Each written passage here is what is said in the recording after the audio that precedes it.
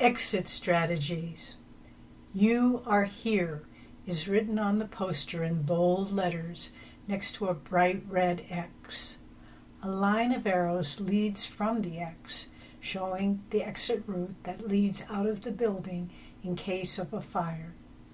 Every hotel room we've ever stayed in has such a sign posted inside the door, and although I've never actually studied one carefully, it is comforting to know that it's there. In our spiritual development, we may start to look for a different kind of exit strategy. Paramhansa Yogananda spoke of the, quote, anguishing monotony that comes when we realize that we've been trapped for a long time in a world where true happiness cannot be found. Then we begin to look for ways to escape suffering permanently, and for this, we need more than one of those posters.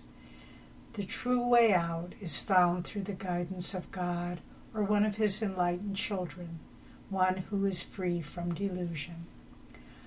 I'm reading an expiring book now, A Goddess Among Us by Swami Mangalananda, about the life of a great woman saint of the 20th century, Anandamoyi Ma.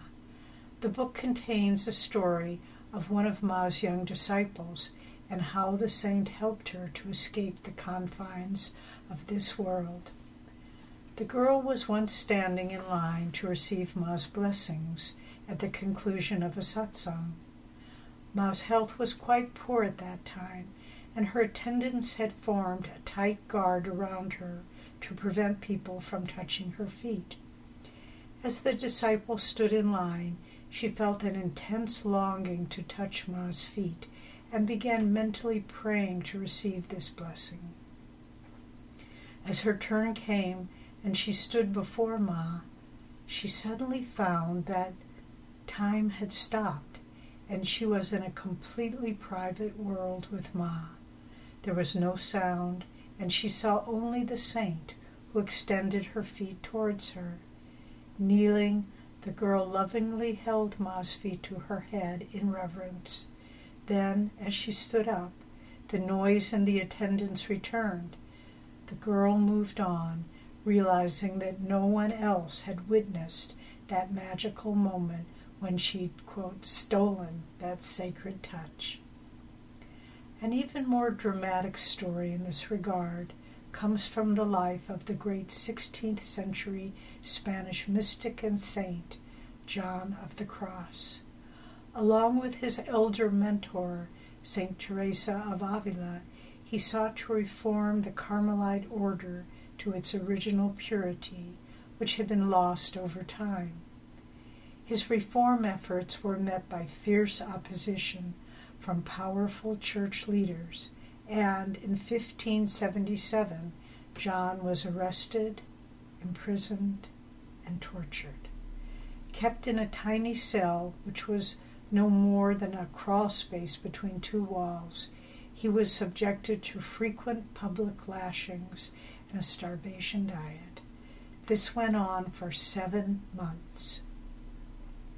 Finally, one evening, in the dead of night, a great light appeared in his cell, and Christ stood before him.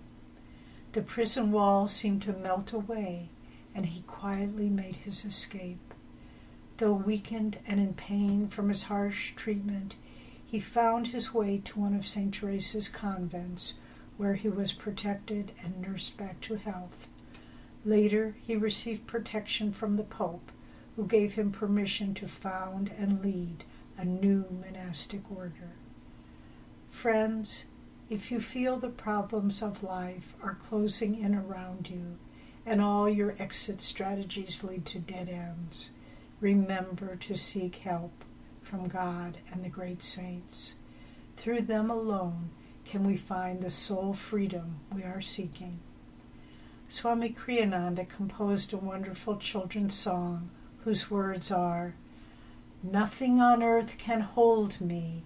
Rise, O my soul, in freedom. Nothing on earth can hold me. Rise, O my soul, in freedom. Rise, O my soul, in freedom. Nothing to fear any more. Rise, O my soul, in freedom, nothing to fear anymore. May your search for inner freedom be met with fulfillment. Nayaswami Devi.